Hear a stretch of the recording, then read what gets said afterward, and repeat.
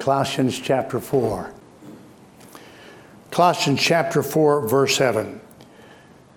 The apostle writes, "All my state shall Tychicus declare unto you, who is a beloved brother and a faithful minister and a fellow servant to the Lord." Verse 9, "With Onesimus, a faithful and beloved brother, who is one of you, they shall make known unto you things which are done here. Aristarchus," verse 10, "my fellow prisoner, saluteth you, and Marcus." Father, help us, I pray now in these next few minutes as we look at this wonderful passage. May we learn from it. May we see what you have said in it in order that we can live in light of your truth, I pray. And we ask these things in Jesus' name and for his sake. Amen. You may be seated. Quite often in a book like this one, the author at some point in the book sends greetings from other believers in Christ. And so we hear about people whom the apostle knew and whom the people in the church to whom he was writing, they knew also. And that's what happens in this chapter. I want you to notice 4 men. Now, there are more than 4 named here, but I want you to see 4 men. And here's the first point tonight, so it'll be easy to remember. The first thing to see is we don't know their name. We don't know their name. Look down in verse 7. The Bible says in verse 7, "All my state shall Tychicus." You see the name there? Tychicus. You see the second, the C? Tychicus. For years I called this guy Tychius. And if I'd called him Tychius tonight, you wouldn't have been bothered. If I'd said, "All my state are delivered to Tychius," you would say, "Amen. Thank God for Tychius, that brother in the Lord." You don't know his name. I don't know his name. Nobody knows his name. I have called this guy, bless his heart, Antichius. His name is not Antichius. His name is not Tychius. His name is Tychicus. Suppose I got up to preach tonight and I said, it's always a blessing to be here at Eastland Baptist Church with Pastor Miller. I always enjoy being with he and his lovely wife, Janice. You wouldn't hear another thing I said tonight. You would say, "His name is not Miller, Brother Bill. Learn his name." And his wife's name at last sight was not Janice. So as far as I know, that you would be bothered. Names are important, are they not? I've always had trouble with names. People have said to me, "Bill, now that you're older, is that why you have trouble with names?" And I say, "No, it began when I was 4. I've never been really good with names, but names are important, aren't they? But we don't know these names. Look up, if you would, in verse 9, "With Onesimus, a faithful and beloved brother," Onesimus. Now, more of you might know the name Onesimus. He was a slave that belonged to a man named Philemon, who ran away, and when he left, he evidently stole some things from Philemon, his master. And he went to Rome, and there he met an evangelist, and he was led to Christ, and he was sent back to his master with a letter from the man who won him to Christ. It's a wonderful letter, Philemon. And basically in that letter, the apostle writing says, "If he," that's this slave, "hath wronged thee or oweth thee aught, put that on mine account. I, Paul," and then he says, "will repay it." And it's a picture of what God did for us through Christ Jesus in our sins. So this is Onesimus. But most of us don't know Onesimus. If I said to young people tonight, "Remember that great saint in the Bible, Onesimus?" they would say, "Onessa who?" I don't know him. We don't know their names. The third guy is my favorite. He's down in verse 10. Aristarchus. Now, if I ask tonight, how many of you have heard the name Aristarchus before? A percentage of us would be Yes, I've heard it, but probably most would not. I first came to the attention of Aristarchus when reading in school, believe it or not, so this is years ago, Acts chapter 27. In Acts chapter 27, they board a ship, did Aristarchus and others, including the Apostle Paul, en route to Rome. And the ship sank. Remember that? It was wrecked, and they were on an island. And often we refer in Acts chapter 27 to Paul's shipwreck. Now, why would it be Paul's shipwreck? Was he the only guy on ship? No, it was Aristarchus. If Aristarchus were your father or your brother or your spouse or your son or your cousin or your uncle, do you think you would call that shipwreck Paul's shipwreck? Or do you think you might refer to it as the ship upon which Aristarchus was sailing when it sank? But we don't know Aristarchus. I had a friend years ago who was preaching, and he named Aristarchus, this is true, and he called him Antipyrus. Now, how he got Antipyrus out of Aristarchus, I will never know, but he did. But here's the funny thing. When he preached and he named Antipyrus, nobody thought a thing of it. They just went, yes, I remember Antipyrus. What a man. Thank God for dear old Antipyrus. Now, the point I'm making is we don't know their names. We got one more, all right, one more. He's in verse 10 as well. Aristarchus, my fellow prisoner, salute you, and Marcus. Now, I had to look this up. If I said to you, who was Marcus, you might guess it, but you might not. Marcus here is John Mark. John Mark wrote the gospel. So you have Matthew, Luke, and John, and then Mark is the second. But probably Mark is the least well-known of the four Gospels. Isn't that true? If I said Matthew, you would say the tax collector. If I said Luke, you would say the doctor. If I said John, you would say the beloved, loved of the Lord Jesus. Would you not? If I say Marcus, what would you say? Where was he from? What did he do? Who was Marcus? We don't know. We don't know their names. If I mention any of these four guys out of context, or if you did to me, I wouldn't know who you were talking about. We don't know their names. Point number 2. We don't know what they did. Now, fortunately for us, there is some information as to what each of these men did and the mention of them in Colossians chapter 4. Look back at verse 7. All right? We're going to see the first guy. All my states shall Tychicus declare unto you, who is a beloved brother and a faithful minister and a fellow servant. All right. What's the word minister mean?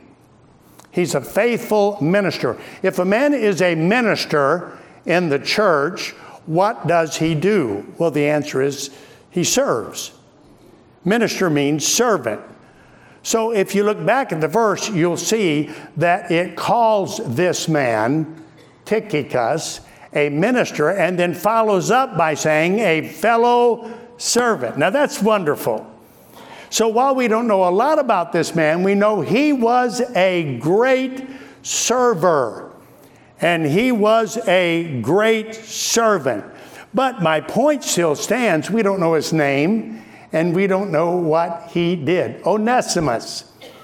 What did Onesimus do? Let me show you what I love most. In fact, this is the favorite of the doings in Colossians chapter 4 of Onesimus. Look at verse 9. With Onesimus, a faithful and beloved brother, who is one of you. I just love that. I just love that. I just love that. He's one of who? Well, he's one of you. Well, who's the you that he is one of? Well, it's a church at Colossae.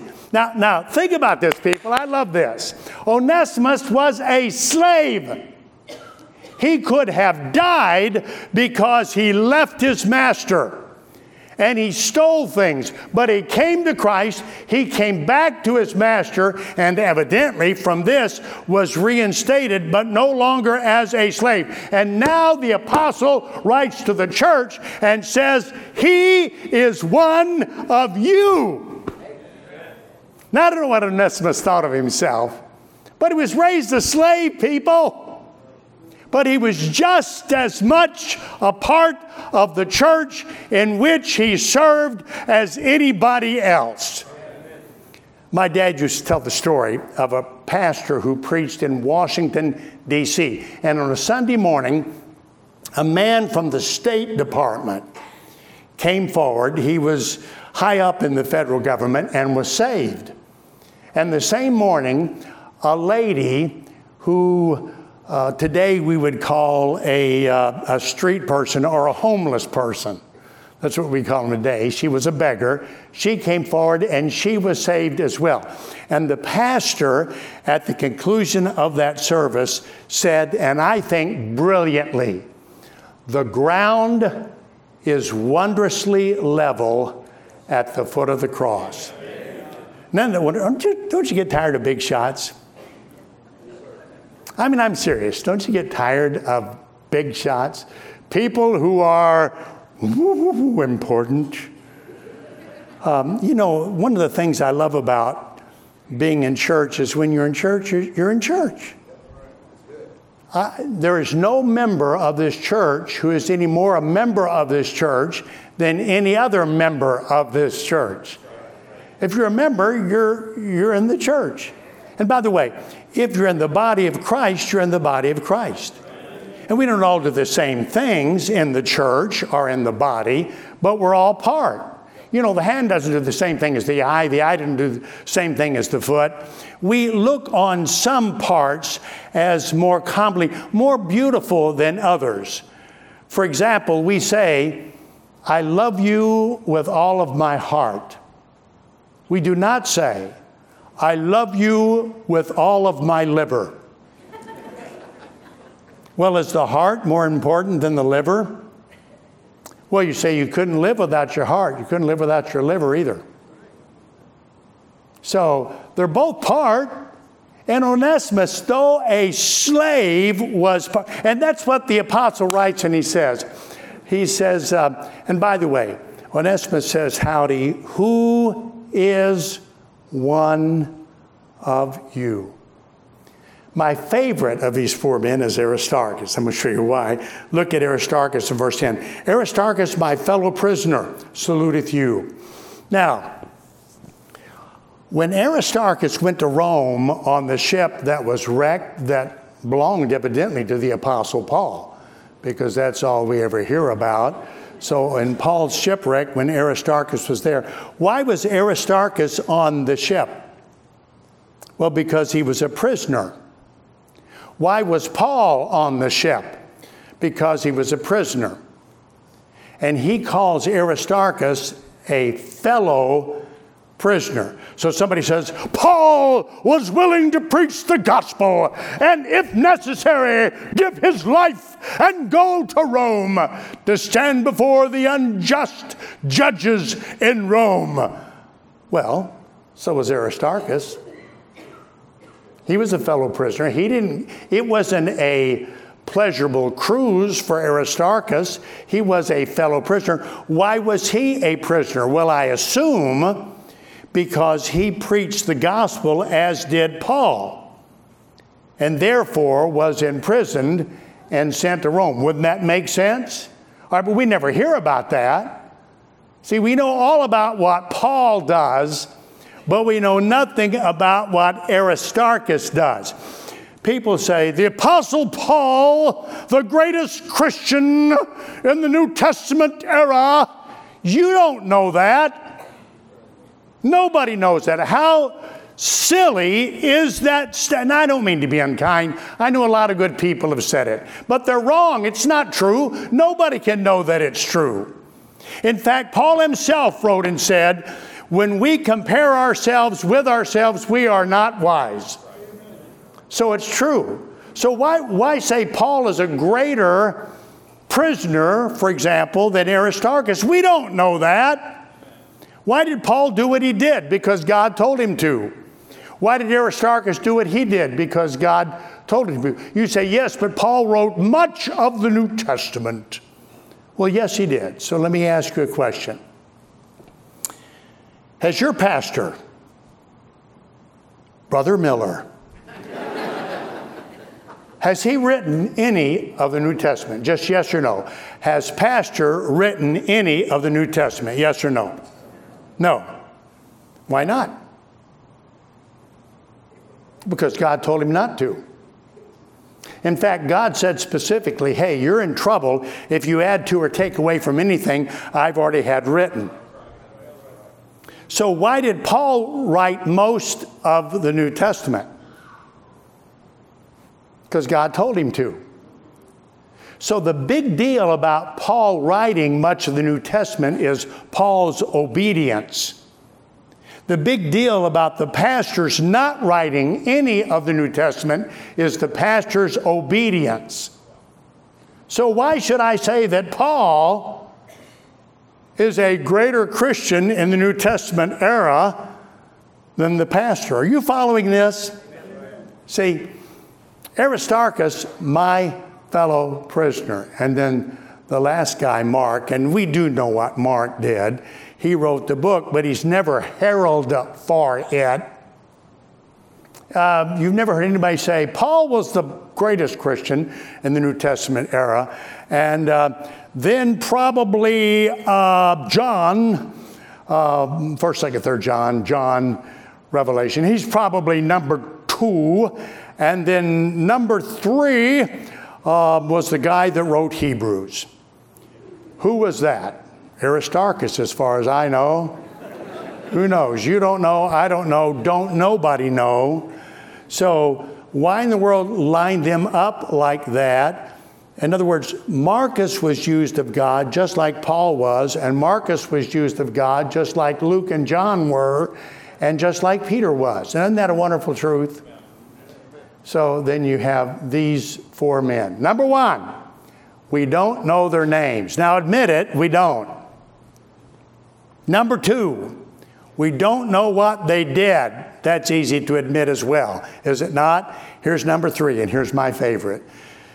The Lord Jesus Christ knows both.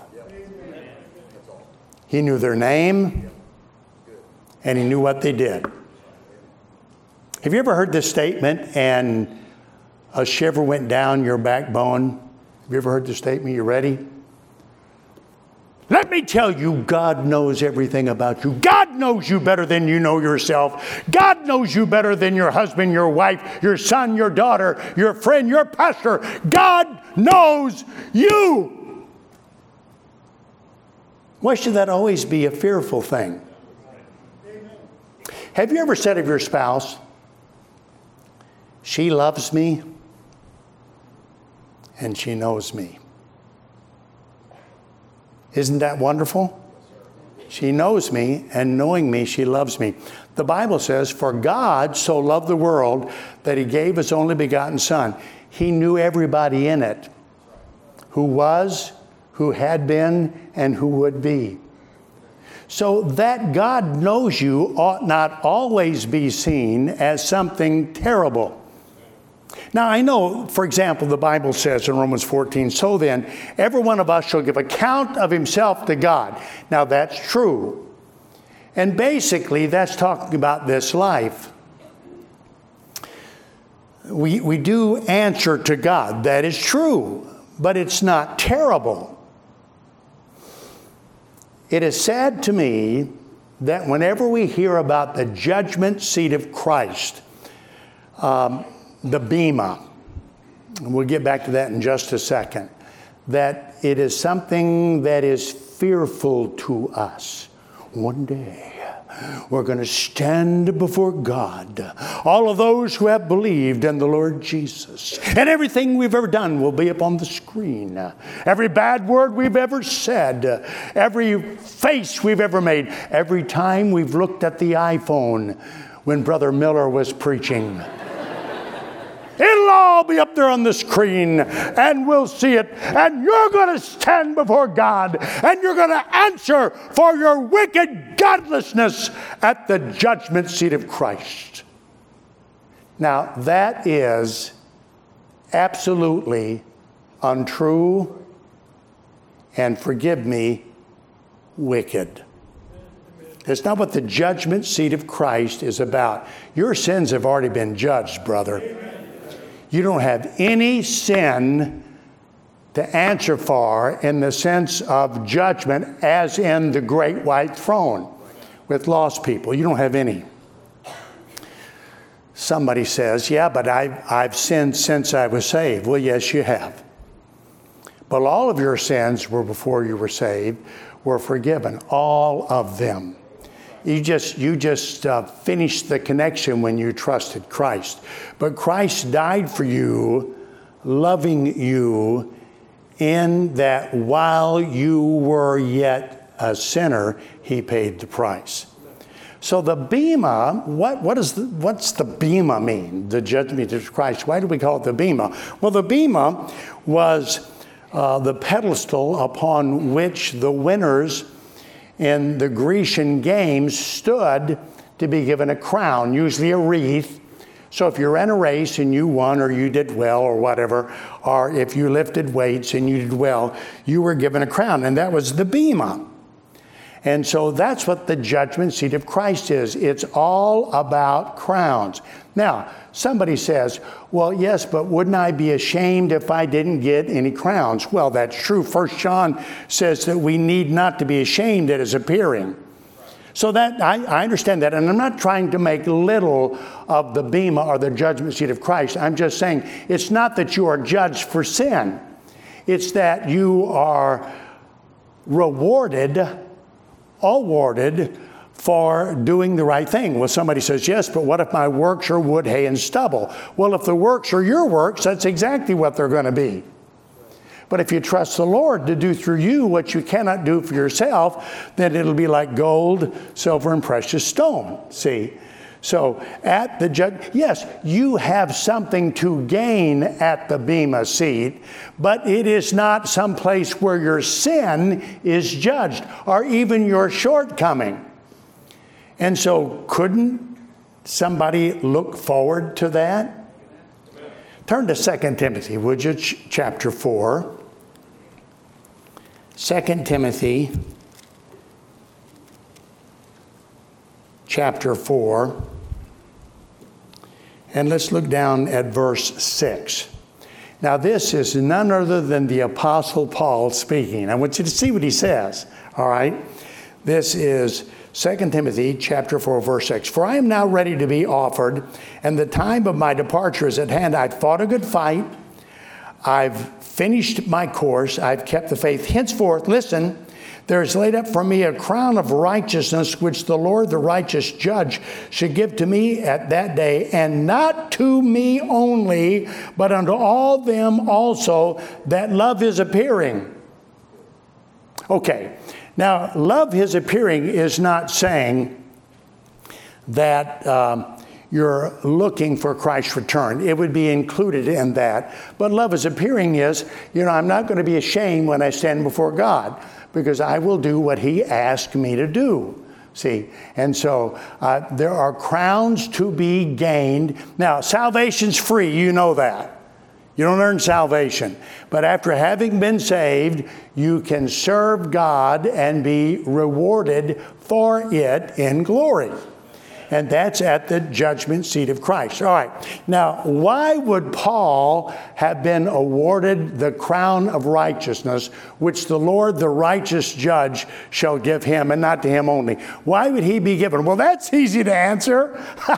That's easy. The greatest Christian in the New Testament era. No wonder he would get crowns. He preached all over the known world. No wonder he would get crowns. He stood before great foes and fought wild beasts, and he was beaten, and he was actually killed at least once, evidently twice. And the guy, he wrote most of the New Testament, and that's why he got crowns. You can't read.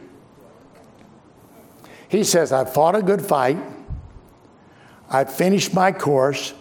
I've kept the faith. Now let me ask you a question. Could I be awarded in heaven for writing most of the New Testament? No. All right. But could I hear a well done, thou good and faithful servant, for finishing my course, fighting a good fight, and keeping the faith? Could I do that? Okay, could you? Well, what do you know? Shazam! You're right up there with the Apostle Paul. And I'm not even being facetious. So what does it mean? What does it mean to fight a good fight? And what does it mean to keep the faith? And what does it mean to finish your course? Well, let's start at keeping the faith. Keeping the faith means the body of belief that we have trusted in the Word of God, that we keep. Now, it may be that you misunderstood something in the Bible a few years ago and you have been corrected on it. That can happen. But the deal is we just need to keep on believing what we believe. This is interesting to me. In the assurance of salvation, the Bible says in 1 John 5, these things have I written unto you that believe, that ye may know that ye have eternal life. He that hath the Son hath life. He that hath not the Son of God hath not life. And these things have I written unto you that believe on the name of the Son of God, that ye may know that ye have eternal life. Now listen to this. And that you may believe. Okay, salvation is in my trusting Christ as Savior. Nothing else. It is in I didn't deserve to be saved before I was saved. I haven't deserved to be saved after I'm saved. Well, somebody says, yes, but I should seek to in some sense be worthy of the salvation that I possess. Good luck. It'll never happen. You're not saved because of what you've done. You will not stay saved because of what you do. Salvation is by grace through faith, and the key is believing. Don't get away from the faith. All right, so could you keep the faith? Well, you say, Brother Rice, I don't trust me about anything, which, by the way, would be wise. But could I not say, dear God, help me to keep the faith? Sure. All right. Could I finish my course? Now, all of this is dependent upon our reliance upon the Lord Jesus, is it not? We were saved by faith, and we live by faith. All right. So, as ye have therefore received Christ Jesus the Lord, so walk ye in him. That's in Colossians as well. So the way you were saved by faith is the way that you live victoriously. That's by faith. That's by trusting Christ. So you finish your course. Now, a couple things here. Number one, it's not his course. It's not their course. It's not this guy's course. It's your course.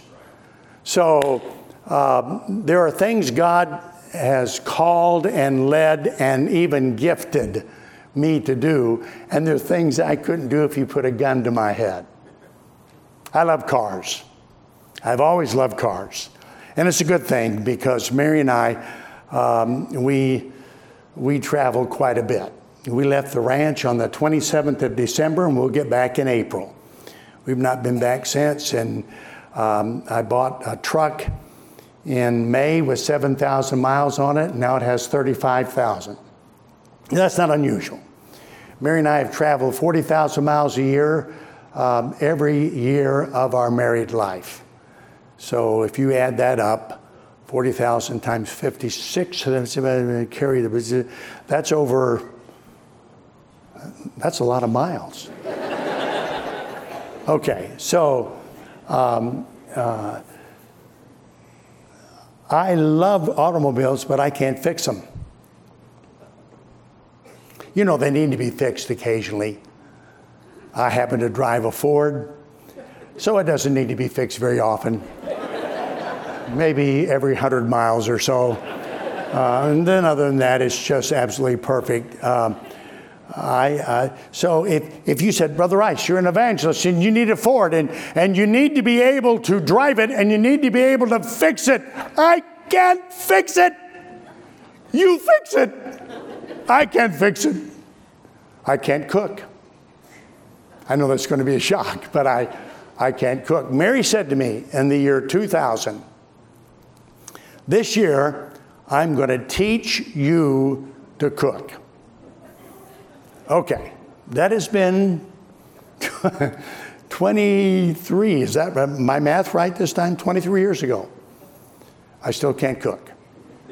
Even Mary could not teach me how to cook. If the Lord said, Bill, you must cook, I would go out in the backyard and shoot myself. All right, I can't cook. I can't sing. Now, some of you say, Brother Bill, surely you can sing. I'm being honest. I cannot sing. Now, I've heard a lot of people who couldn't sing but never admitted it. I've heard a lot of that. All right. But I can't sing, and I'm happy. Now, I can hear music. I have a good ear for music. I can hear it. I can sing parts as far as knowing parts. I can do that, but I can't sing. And it's a standing joke with many of the pastors that I'm with. Now, I'm offering myself to be willing to sing. And they say, hey, you can. And it's always same. I've heard this joke. It's getting old, people. You'll be able to sing at our church Saturday night at 9 o'clock or, Sunday night at 2 in the morning or whatever. So I can't sing. Now, can some people sing? Yes. Can some people fix cars, even Fords? Can some people cook? Yes. I ain't one of them. I can't do that. I don't have to finish your course. I couldn't be a pastor, and I've said this often, and I'm serious about it. I don't have the patience to be a pastor. And I don't have the will. You say, well, Brother Bill, you can preach, you could be a pastor. No, I'm telling you people, I cannot be a pastor. If I became pastor of Eastland Baptist Church, it's not going to happen, so don't worry about it. Run out the back door screaming. But if I became the pastor of Eastland Baptist Church, the first thing we would do within 3 months, we'd have a split. And then Mary and I would have to start the church all over again. We would sell the building, go to Bermuda for a couple of months, and come back and restart. I can't pastor. Can you imagine this? A sermon every Sunday, a new one. Sunday night, another new one. Wednesday night, another new one. Sunday school, another new one. I have, and I'm proud to say it, 8 sermons. 8. And I use the same 8 sermons, I just changed the illustrations. And so one time I'll talk about shooting a tiger. And the next time I'll talk about helping a little old lady across the street. It's the same sermon. You say, what do those things illustrate? I have no idea.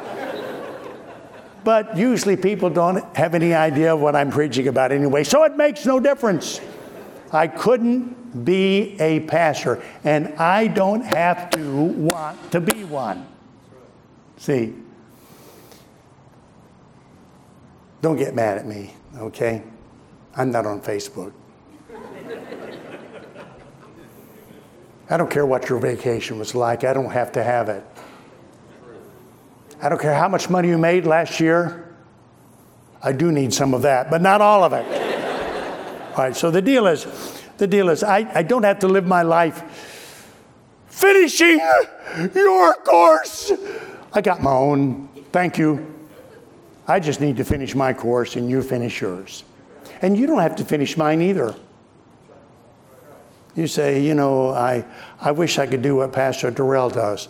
Well, I think it's fine to admire the qualities in a man, but you don't have to do what Pastor Durrell does. You have to do what God wants you to do. And sometimes God asks us to do things that we don't think we can do, but we can. We just need to trust Him about it. Could you finish your course?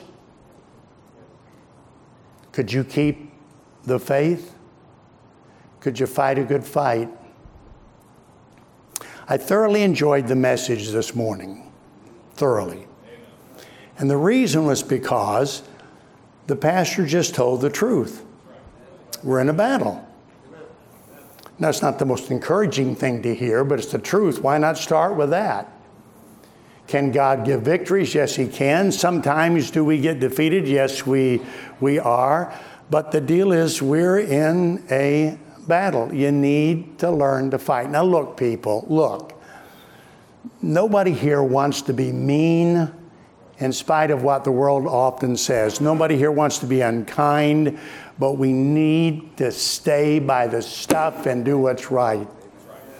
My dad used to tell the story of a guy that said, quote, if he ever died in a river swimming, he hoped they would look for his body upstream. Think about it. I love that. In other words, here's a guy that's overcome and wearied and dies by drowning. But the picture is you look for the body upstream because we know this guy and we know he's going to give it everything he's got. Just keep at it. Just keep at it. Fight the fights. No matter how glamorous battles may seem, after a while they become wearisome. Now, I hate to say this, but I have friends that are my age or even younger who once fought battles like the ones I fight, but just have said, I'm tired. And in some cases, their children got on the other side in the war, and they didn't want to fight against their own children. I can understand that, can't you? I can understand that. Listen, if you'll just keep at it, listen, if you'll just fight the good fight, and if you'll just keep the faith, and if you'll just finish your course, then the Lord, the righteous judge, shall give to you the crown of righteousness which the apostle Paul got, and which all who love his appearing will receive. Are you following this? See, the deal is you can be awarded. Okay, if somebody says, well, I'm having trouble with fighting the fight, or I'm having trouble with keeping the faith, or I'm having trouble with finishing my course. Ask God to help and get at it. See, just ask God to help and get at it. Well, somebody says, well, I hate to say this, but there's sin in my life. I have things that are unconfessed. Okay, there's a provision for that. 1 John says, if we say we do no sin, we deceive ourselves, and His truth is not in us. But if we confess our sins, He is faithful and just to forgive us our sins and to cleanse us from all unrighteousness. Listen, you can walk out of this church tonight just as right with God as we assume the Apostle Paul was when he penned these words. See, you can be right with God. Don't sit there and say, oh, I've failed here, I've done wrong there. All of us have. Say, dear God, what I did was sin. That's what you call it. I'm agreeing with you about it. I'm asking forgiveness and cleansing. And the Bible promises that you'll be cleansed from all your sin. In other words, don't live your life saying, oh my goodness, I'm gonna stand before God. Oh my goodness, there's going to be the bema. Oh my goodness, I'm going to sit at the judgment seat of Christ. Oh my goodness, there'll be people there of great renown, and then there'll be me. Let me ask you a question. Do you think the judgment seat of Christ may be a blessing to you rather than something that you have feared all your life? Now, I'm serious about this. Think about it. Someone is going to say, and Lord, there's Tychicus. And you're going to hear a wonderful story. And I assume a crown will be bestowed. Is that fair enough? And someone's going to say, Lord, there's Aristarchus. And the Lord's going to say, yeah, I know. He was Paul's fellow prisoner. You know, he had a shipwreck named for him. Did Aristarchus. Nobody called it that. They called it Paul's shipwreck. Me and Bill are the only two that ever called it Aristarchus' shipwreck. Are you following this? Okay. And then there's Marcus. Paul and Barnabas are talking about their next missionary journey. Paul says, I think we should take John Mark with us. Our Barnabas says, I think we should take John Mark with us. Paul said, you kidding me? The guy's a quitter. Went with us before and he quit. We're not taking him. Thank God for Barnabas. Barnabas said, I'll take him, you take Silas. Now, can I just say this without being offensive? The Apostle Paul was wrong. Period. And he himself proves that, because in the same chapter we've been reading, he says to friends, when you come, bring a coat, it's cold here, bring the books, and then bring John Mark, because he's profitable to me. Yeah, well, let me tell you something, Paul. Barnabas knew that years ago. God always knew it. See, I'm just saying, can't we, instead of fearing the judgment, think of how wonderful it will be? Let me show you one more passage. I got to hurry. Let me show you one more passage. Hebrews chapter 11. Hebrews chapter 11. And I think we'll start at verse 35. I got to make sure you're there before I read Hebrews chapter 11, verse 35. Now we're talking about the heroes of the faith. You got it? Hebrews 11, 35. Women received their dead raised to life again, and others. You might want to underline the word others. And others were tortured, not accepting deliverance, that they might obtain a better resurrection. And others had trial of cruel mockings and scourgings, yea, moreover, of bonds and imprisonments. They were stoned, they were sawn asunder, they were tempted, they were slain with the sword. They wandered about in sheepskins and goatskins, being destitute, afflicted, tormented, of whom the world was not worthy. Who were these people? Who were they? Who are the people that were tortured? Who are the people that were cut in half with a wooden saw, we believe in history? Who are the people that were slain? Who are the people that wandered about in sheepskins and goatskins, being destitute, afflicted, and tormented? Who were they? You don't know. But God does, and you're going to find out. And one day when you stand at the bema, someone's going to say, this woman had one who died, whose life was raised again. And this lady over here was tortured. You know, we live in America, so we are a privileged people. I don't care what you say, we are a privileged people. We don't know legitimate, genuine resistance from the devil in this country. Now, I know things are terrible. And by the way, what you heard this morning was right.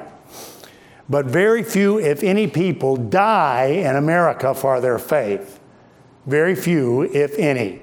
Tonight, as we sit in this church, air-conditioned church in Tulsa, Oklahoma, thousands of people are being imprisoned around the world, and hundreds of people, doubtless today, died because of their faith. So who are they? In India, or Bangladesh, or Africa, or China, or Russia. Who are these people?